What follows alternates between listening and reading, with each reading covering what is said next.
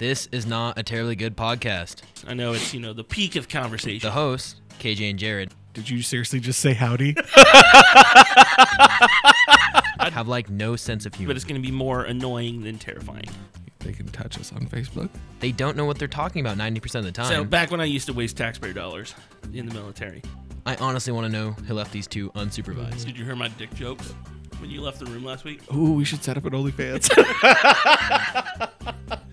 And I'm not just saying that because one of them's my dad. I could totally fight crime with a lightsaber. For your own personal enjoyment. Seriously, this is not a terribly good podcast.